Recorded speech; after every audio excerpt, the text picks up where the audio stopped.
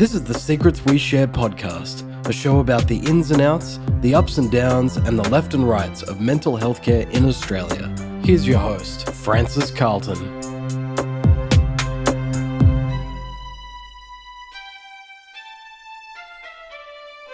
Welcome to Secrets We Share, brought to you by Secret Keeper Counselling, where we talk all things mental health with clients and clinicians. I am Francis Carlton. I am the Secret Keeper. As usual, this is the trigger warning. There may be tears, there may be laughter, some learning, some profanity, but you've been warned, so you can sit back, make yourself a cup of tea and relax as I talk to Jane. And she's going to share some secrets with us today. Welcome, Jane. Hi, Francis. Thanks for having me. And thank you for welcoming me into your home on top of a hill, a really big hill. So we're just outside Nowra, and it's remarkably green here compared to Canberra at the moment, which is wonderful. So thank you. Thank you for inviting me. You're very welcome. So let's start with, how would you describe yourself in 3 words? Introverted, intuitive, and tossing up between reflective and a love of learning, inquisitive. Yeah, reflective, inquisitive. That's cool. Probably, Cool. yeah. It's very good. Tell me a little bit more about reflective. Yeah. Well, I think it comes probably with introversion. I don't know. I've never been anything but an introvert, so I don't really know. But I just have, ever since I can remember, which was probably age of 4 years old, it's like, does everyone see the sky blue? And why do adults do the things they do? And, you know, I could watch my thoughts at a very young age and I question things and then I'd question my behaviour, and it's just something I've always done, always. And I thought everyone did, and they don't. They don't. No. Well, you would see that in your practice. So you have a private practice called Solvable. Yes. How do you spell Solvable? It's easy to spell. It's hard for people to understand. So it's SOULVABLE, as in soul, this heart and soul. It's sort of, to me, summed up what I do. Which is reflective and holistic counselling. Correct, yeah. Spiritual and holistic counselling, probably. Spiritual, it's a bit challenging. You know, I come from a very traditional corporate background originally and then trained as a counsellor about 20 years ago. So I have a very, sort of academic training, if you like. And soul, SOUL, to actually call my business Solvable was a real challenge for me, because I was sort of saying to the world, you know, I'm coming out of the spiritual closet. I'm actually talking about things that are of an esoteric and spiritual nature, not religious, but a spiritual nature. And that went against all my training. And so It was quite scary. So your training was more psychological? It was straight counselling. I did do some psychology training when I was at university back in the dinosaur ages of the 1970s. But even today's counselling is still very much based on a pseudoscientific model, whereas I guess mine's coming more from a deeper place of spirit knowing. I can only call it soul. So it's that knowing that we all have that's underneath our thinking. So what was the issue with coming out of the spiritual closet? I thought that I would be rejected and laughed at by the traditional community of counselling and psychology, the professional body for which at that time I actually happened to be one of the executive directors of the New South Wales branch. Yeah. Because, you know, even 15, 20 years ago, it wasn't, to talk about things that weren't pseudoscience was not really that okay. It's pretty new. You know, there were people speaking, Marianne Williamson and Jack Cornfield and all these people were talking about, you know, the spirit in psychology, but psychologists weren't. Doctors weren't. So was it a little bit hippie?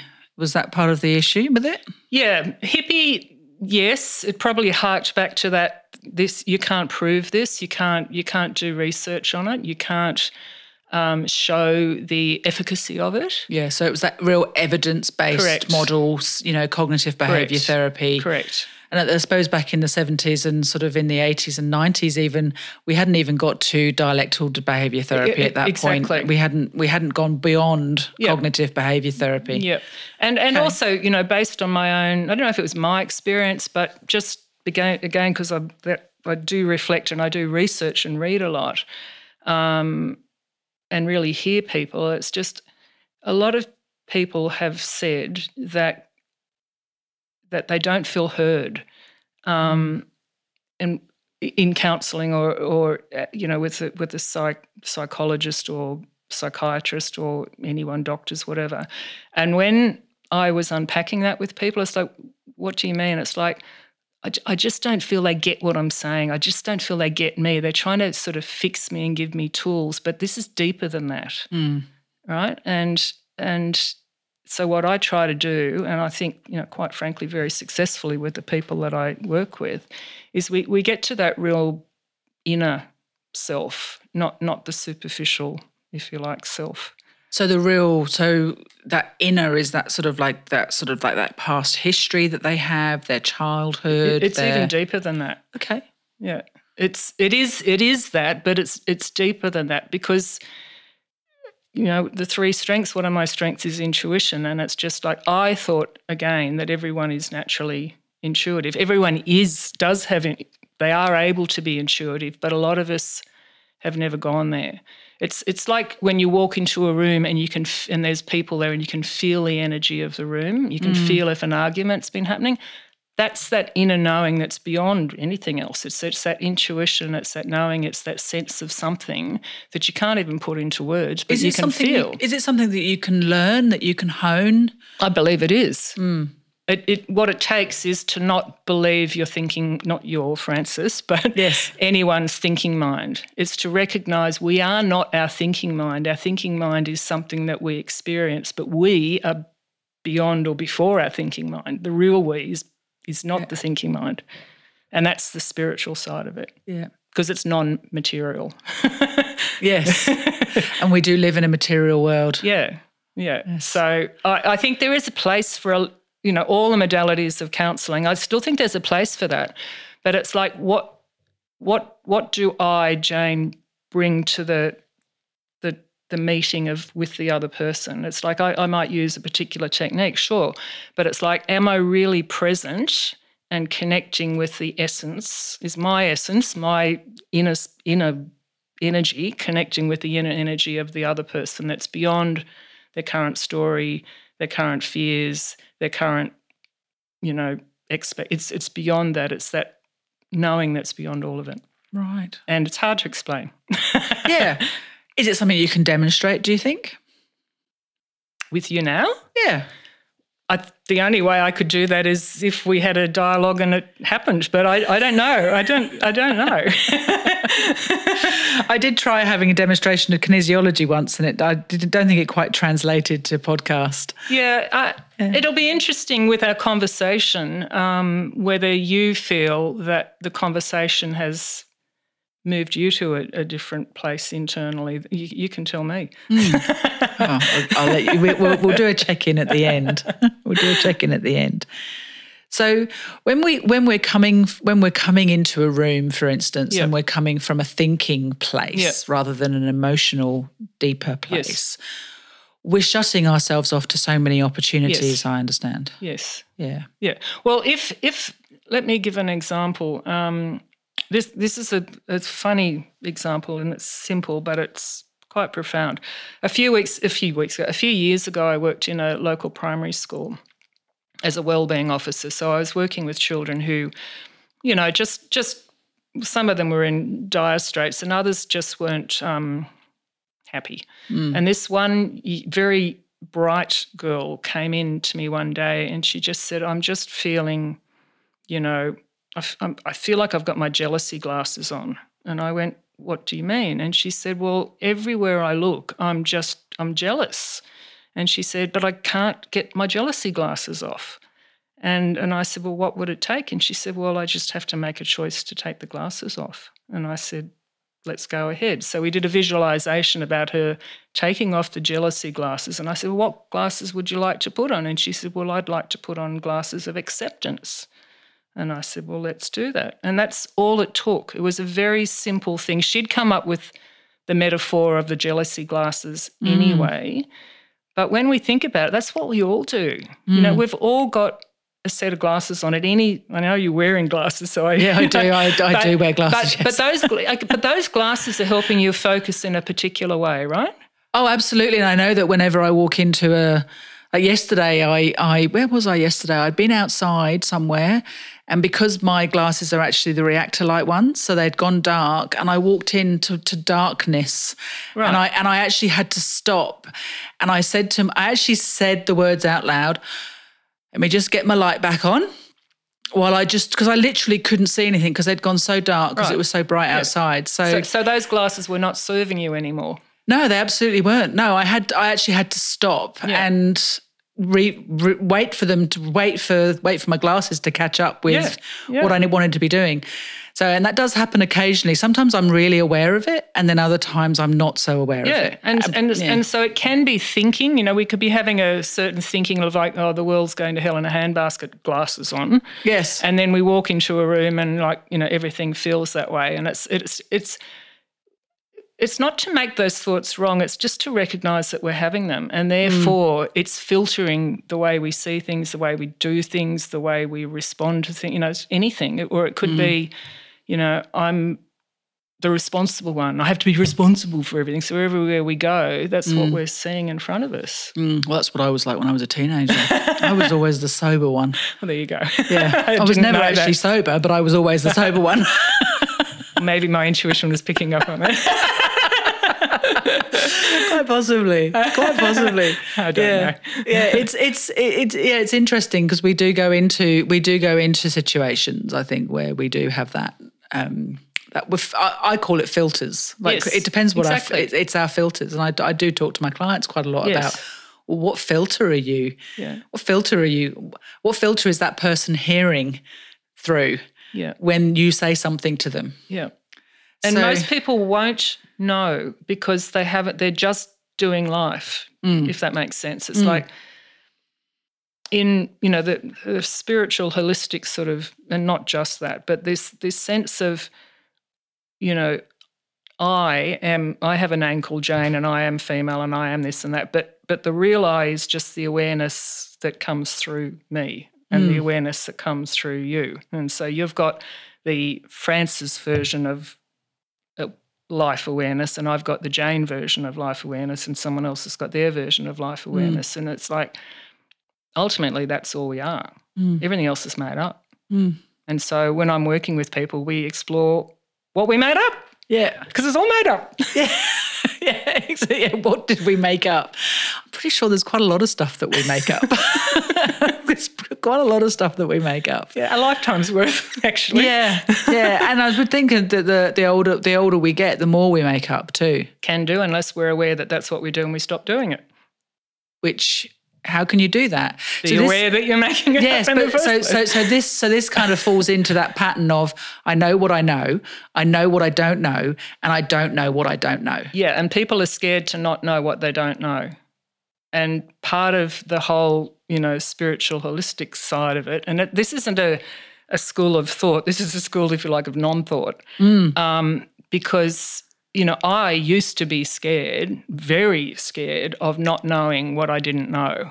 And I believe, one of my biggest beliefs for ever in this lifetime, and I don't know whether I've had past lives or not, and it's not the issue. This life is enough. Yeah. I'm not knocking if there's other lives, but this life we can learn everything in this life. Let's just deal with one at a time. Yeah, exactly. But in this life, you know, up until I didn't, I have always believed I need to be in control. I need to know enough and learn enough and be in control. And I never have been. I just thought I was anyway. And so not being in control was very scary, and not knowing what I didn't know was even scarier. And so when I started to awaken to realise all these thoughts that were limiting me, I began to realise that I felt every day a sense of anxiety, not high-grade anxiety, but a little bit of like I'm always looking over my shoulder because I've got to figure out what might go wrong next, because it always does. So that sense of you've got to be on guard all your life, that was my thing. You've always got to be on the lookout for something. Something's going to go wrong. Yeah, and I, could tell you that happened from my childhood, and it did, and all. It doesn't matter. But that was my pervading worldview. And when you have that pair of glasses on, life is very, very, very wearing, if you like. And when I just got to a point where it's got to be a better way than this. Like I'm like this is not fun. Well, you had a watershed moment in your life in the early 2000s. What can you tell me a little bit about that? I got cancer, rectal cancer, when I was 2002. I don't mind telling my age. I'm 61 now. I was roughly 44 then, and had a 14-year-old daughter. And I needed to have chemo and radiation therapy, possibly an operation as well. I didn't have an operation, but I obviously survived because I'm still here. And it was a fantastic wake-up call, like the best thing that ever happened to me. It was uncomfortable. It was painful. It was shattering. I became a different person physically. I couldn't do the things that I used to be able to do. The cancer wasn't the issue. The treatment was the issue. And I just physically was half the person that I used to be for a good number of years. And it was fantastic because I had to review every bit of my life. And I watched myself for a year or two after I had cancer, and I laugh at it now, and I think I sort of laughed at it even while I was crying, was that I recognised I was trying, the best way I can describe it and have described it, it was like I was trying to make the old cake, but I didn't have the same ingredients anymore. So the old cake of my old life, because people said to me, it's only a matter of time and you'll get back to normal. And so the old cake was normal. Yes. And I couldn't make normal. So it took a while to realise, well, maybe I should make a new cake with the ingredients that I have got, rather than trying to wait to make the old cake. Yeah. And that was just a massive turning point. It was just like, okay, life as I knew it will never be, or probably won't ever be. And I didn't know that, and that was not knowing the not knowing, and that's scary. Yeah. What about I live with the uncertainty and create from nothing? And that's been the journey I've been on for the last 18 years. Wow. And it's been so worth it. And then I got cancer 5 years again after that. And at that time, I'm not going to go through the whole story of cancer. I'm not even going to bother telling you. It was a different type of cancer. And at the time I got cancer, that time I was actually writing a program for cancer survivors on living well after cancer. Right. And the strategies to put into place. So you were taking your new cake analogy and writing it down for other people. And I'd half written it when I was diagnosed with cancer for the second time. So guess what? I got to practice it all in real time. And it works. Wow. Right. Yeah. So, and I'm not saying I'm, guru, got it all together, never have any issues. That's not true. But life is a hell of a lot easier, and I just want to help other people get outside of their cages as well, because we create the cages ourselves. It doesn't, and I know some people are going to be upset hearing this, and I'm not going to talk about my childhood, but it wasn't a good childhood. There was abuse and neglect. There were issues. There was mental health and issues in the family. I'm not going to go into any of that. All to say that we can all be in a cage and we can all get out of it. It is possible. It is possible, but not necessarily by the old techniques we've either trained ourselves or even might try to help other people with. They don't always work. Sometimes we've just got to get back to real basics, which is that honouring trusting, hearing the other person and seeing beyond their current story, because it's this current story which could be the very thing that's limiting them. And if we just help shuffle the story, we haven't helped them at all.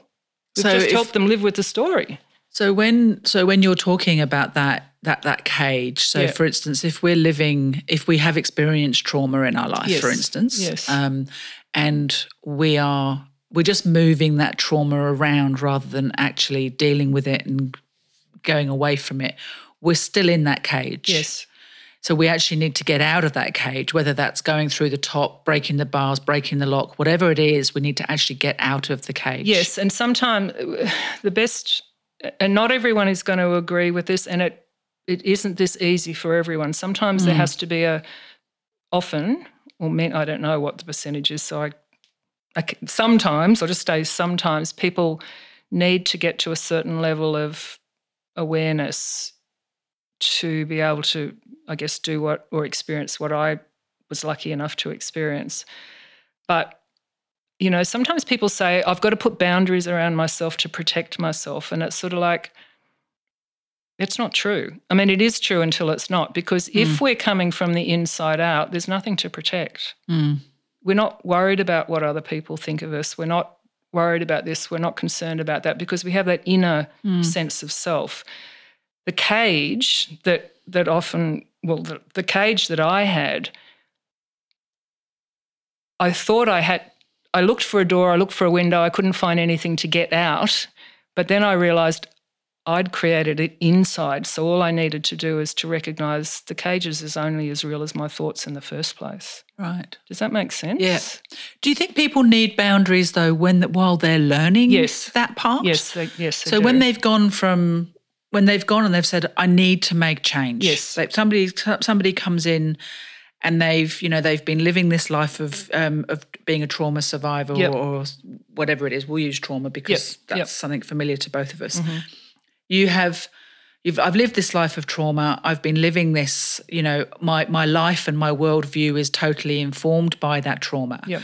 The way I interact with people is completely informed by that trauma. Yes. And I've realised that I actually don't have any boundaries.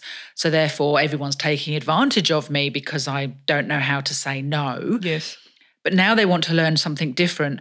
Is it important to build up those boundaries to start off with so that they can start exploring their inner self? There's no one answer to that.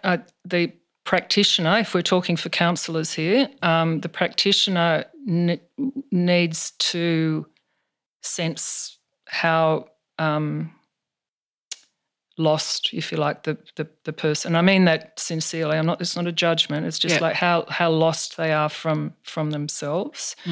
Because if one has lived a lifetime of feeling like a victim and feeling that you have to do whatever it takes just to survive, and that, I get that. I have family members who are like that. It's too far for me to say to them, you're making, it's all happened to you, but you don't have to live, that's way too far away from their current reality. Yeah. But I can suggest to them that, I encourage you to start taking your power back. And it's not the language that I'd use, but I'm sort of shrinking back what would be a half-hour conversation. It's like, this is all hurting you because you've forgotten that you are strong, that other people aren't responsible for your. What am I trying to say? Not responsible, but we give our power away to other people, and we get used to that, and we then think we have to get permission from people, or we have to protect ourselves from people, and it's all because they're the experiences we've had, and we now think that that's the only way. Right? So I would be working with people both ways. I would be listening to their story, but I wouldn't be playing with, and I'd be hearing that story is real for them. And at the same time, I would be saying, and we need to work beneath that to help you create and find the resources to do it differently. So it has to be with utmost respect. Like, oh yes, it's you know, it could sound to people listening that I'm saying, oh, well, that's just a story, it's rubbish, they should just get over it. I'm not saying that. I am saying we can get over it because we are all more than our experiences and the meaning we've made to it. It's interesting you say that.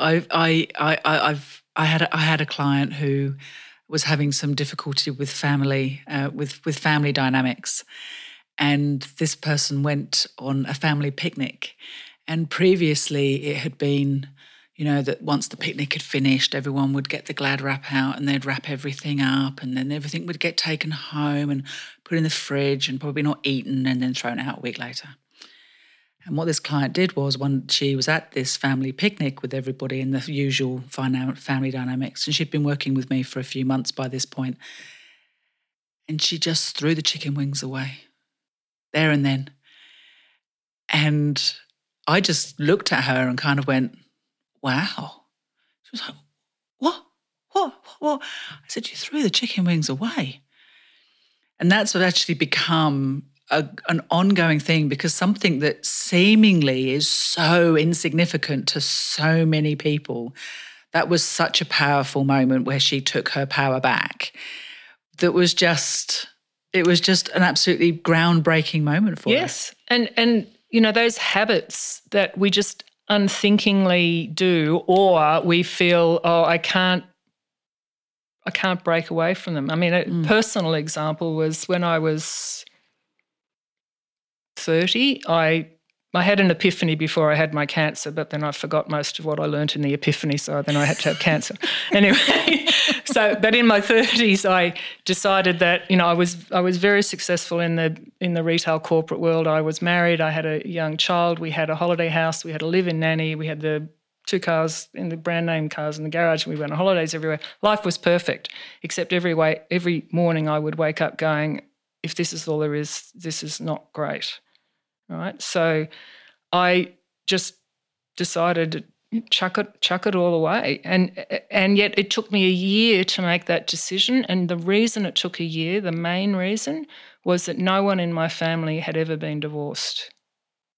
Wow, no one in my family had ever been divorced, and I didn't grow up, but I spent most of my life living a very upper middle class existence with my grandmother, who was, you know, more British than the British, and I loved her dearly. But that whole, you don't, you know, you get married, you make your bed, you lie in it, you don't show your dirty linen on the line, or all those sayings, stoicism, and all of that. Don't show emotion outside the family. Correct, all that sort of stuff. So again, limiting beliefs, glasses, whatever you want to call, and I had to make it. Well, I didn't have to. I did. I could have made a decision to stay.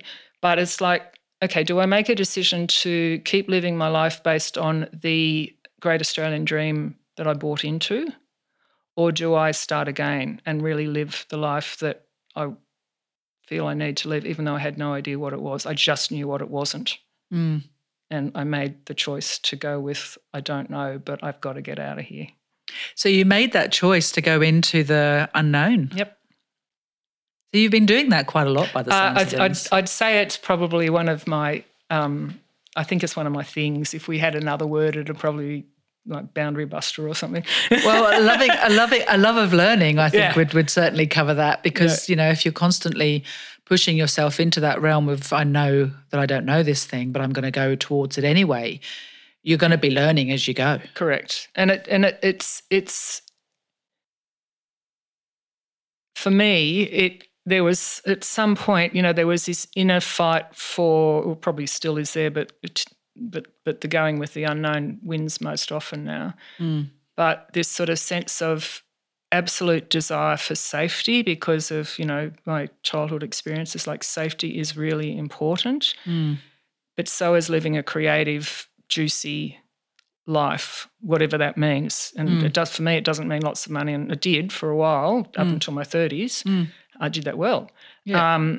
But it's like, and they were in conflict. But because I had this natural capacity to reflect. I could see that going on inside of me. Most people can't. They just feel the discomfort. Does that make sense? Yeah, they just can't figure where that discomfort comes from. Whereas something's not right, but I don't know what it is. Whereas I could see the cognitive dissonance internally. Technical term for you've got two things in your mind and they're fighting each other. Yes, basically. Yeah, it's a term that you'll hear quite a lot in things, and a lot of people don't understand. And it's a very clever term, and all it means is you want your ice cream, but you don't. That's pretty much all it means. What a wonderful way of putting it. I love that. You want your ice cream, but you want to lose weight. Cognitive dissonance at its best. Absolutely. I think there's so many things that everybody has, the cognitive dissonance. Absolutely. Yes, definitely. And anxiety, that anxiety that a lot of us feel, and I don't know why I'm saying this because it's probably got nothing to do with, but it just wants to be said, is the distance between what's going on and what we want to go on. That's anxiety. It's like, we have a picture of what we want, should, could, blah, blah, blah, and this is happening, and the anxiety is the distance between them. So what do you change? You can't change what's happening, so maybe we need to change what we think.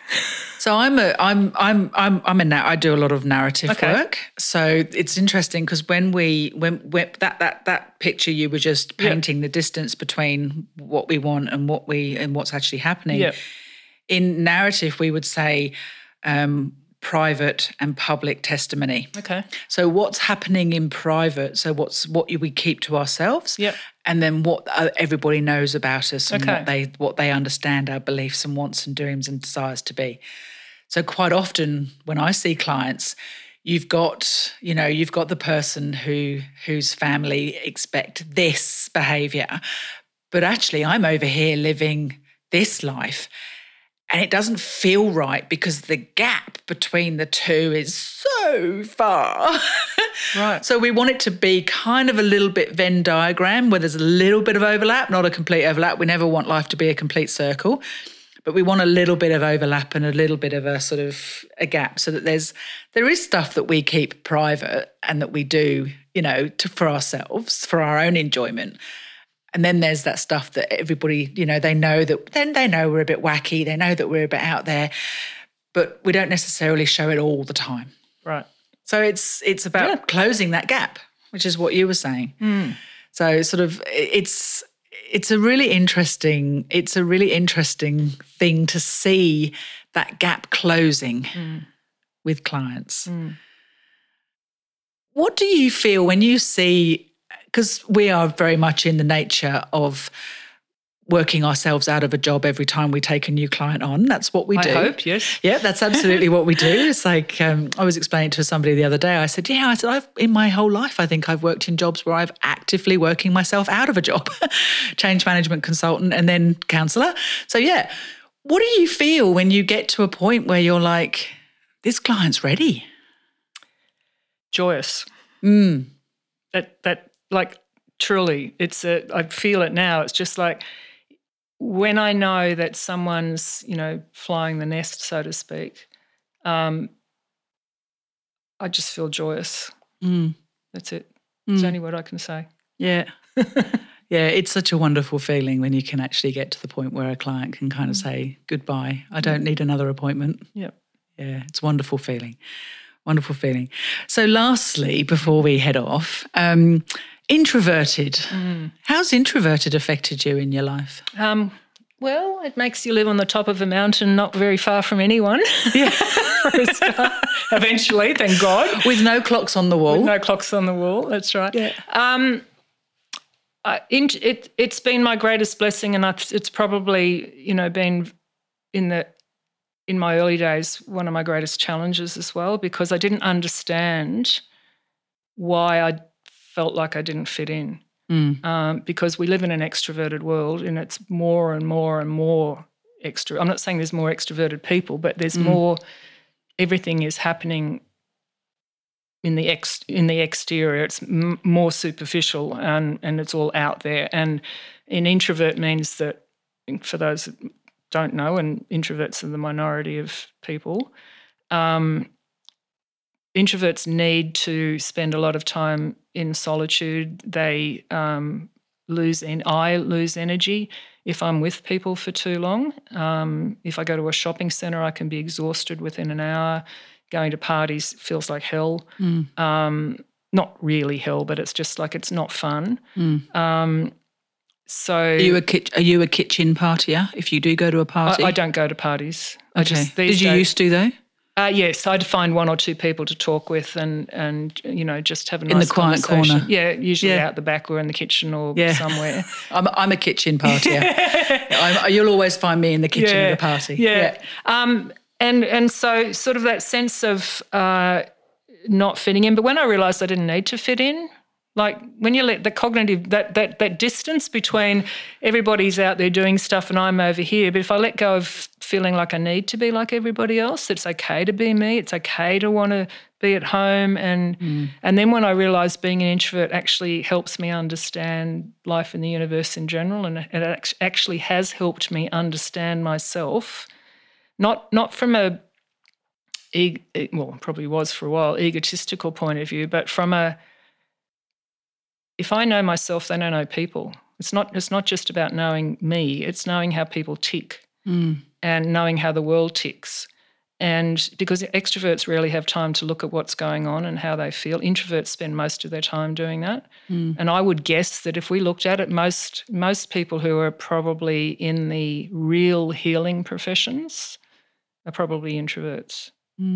Most of the, and I'm not one of these, but most of the, what do you call them, creators and inventors are introverts because they spend time inside, in their being. They tend to be more connected to something which is unnameable. So, a spirituality. Yeah, I guess. Yeah, I guess. Spirituality without being religion. Correct. Yeah. So extroverts are absolutely, I've got most of my friends are extroverts, and they now accept me being an introvert and vice versa.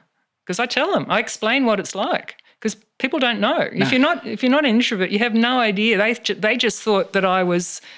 I didn't like them because I didn't want to hang out at parties. It's like, no. It's just really hard for me to do it. I'm not shy. You can tell I'm not a shy person. No.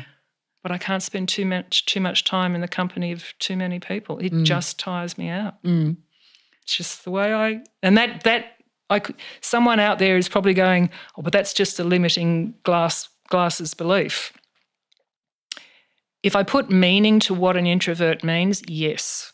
But an introvert is just a state of energy, and I used to put a lot of introverts can't do this, introverts can do that, extroverts can. I just let go of all of that and going, I have no idea what an introvert can or can't do, but I know my nature is one that needs to spend time in solitude and quiet. The rest will flow on from there. So any introverts out there, drop all the story that you have about being an introvert, just accept that there's an introvert energy and there's an extrovert energy, and it doesn't mean anything else. What do you think about ambivert energy? I don't even know what that is. Oh. So you're teaching me a new word. Yeah. So there's a theory now that the sort of like there's on a scale, there's introverts at one end and there's extroverts at the other end, and the people that are kind of in the middle would be ambiverts. So they will either that they're able to exist in our extrovert world, but they still recharge. Okay. Like an introvert would, but they're able to function very, very well in an extrovert world. But they need that solitary recharge time. So they can go to a party and they can be the life and love of a party for an hour, a couple of hours, but then they'll crash for the next day. So it's about that being in that sort of middle space on a continuum, I think it is. Yeah. So it's about being in the middle. Yeah, and I would guess that quite a few ambiverts are introverts that have learnt how to live in an extrovert world. Yes. And I would put myself on, if it was a scale of 10 as an extrovert, 1 as an introvert, I'd put myself on probably a 3 to 4 because working in the corporate world, I had to learn how to behave in certain ways. But I think the more ambiverts that we have, the better off the world's going to be, because then we're able to deal with, the human world and have our rich inner world as well, and balance those two. And it is about balance. I try to balance because, we do live in an extrovert world, and I need to come to the metaphorical party. Yes, because heaven forbid that we go to a physical one. Exactly. But it's like, it's important. It's important. We need to communicate in all the languages of the world, the introvert language, the extrovert language, all the different languages. We need to keep talking to each other because that's where we learn. Yes. We don't learn by just talking to other introverts or just talking to – we need to learn, which is part of that learning again. It is, absolutely, that reflective, questioning, love of learning, intuitive, yes, introverted, all these wonderful things. I must admit, I find that people who have got this desire the people that I have met who have this real sort of like craving for learning do tend to be on the more introverted scale because they are able to sit and contemplate and reflect and study and be in their own space and their own company and be comfortable with it. Mm. So one last question before we go. Thank you so much for having me, but especially into your space, being such an introvert. I mean, wow. What do you see is the mental health future in Australia? The same as the rest of the world. It's not heading down a great path at the moment, which is why I think it's really important. The reason why I think mental health is likely to potentially get worse is because of the fact that more and more people are feeling disquieted for all sorts of reasons, and in that disquiet they are reaching out into the world, out for distraction, out for entertainment, out for noise, out for alcohol, drugs, out for anything, because we have told them that that's what they should do for a start, we being the media, being retail, being pretty much everything, social media. And so people are getting more and more disconnected from spirit, from soul, which in my opinion is where they need to go. So mental health is a consequence of people not knowing who they really are. And that's a big call, and not everyone's going to agree with me, and that's perfectly fine. It is absolutely fine. That's one of the reasons why I like to make this podcast, is because it actually starts a lot of conversations. Yeah, because if we buy into all the stories about we've got to have the right number of friends on Facebook and we've got to have the right car and we've got to have a job, let alone the right job, but we're not a good person unless we have a job, or we're not wearing the right clothes, or whatever it is, whatever stuff we buy into, it is going to make our mental health worse. It is. So what's the antidote of that? Recognising that who we are has got nothing to do with out there. So there is a possibility that more people will choose to recognise. It's not to say you can't buy your goodies and have the great job and all of that. It's like, I'm not living in poverty. I'm also not living in great wealth for those that can't see my house. But it's recognising and hopefully encouraging that you can live a really good and enjoyable and fun life from the inside out.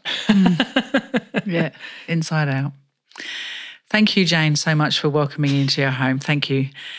Thank you to Jane, my guest today, for sharing her secrets and opening up her home and her heart to me. Thank you to Nick McCorriston, my podcast guy, who's going to top and tail this for me. Thank you to you, the listener, for listening, subscribing and rating and supporting on Patreon over at Secrets We Share on Patreon as Patreon. If you have a secret that you would like to share, I'd love to hear from you. Please send me an email via secretkeepercounselling.com.au. And until next time, stay well. Thank you for listening to Secrets We Share. If you're interested in sharing some of your secrets, please visit our website at secretkeepercounselling.com.au. Keep an ear out for our next episode soon.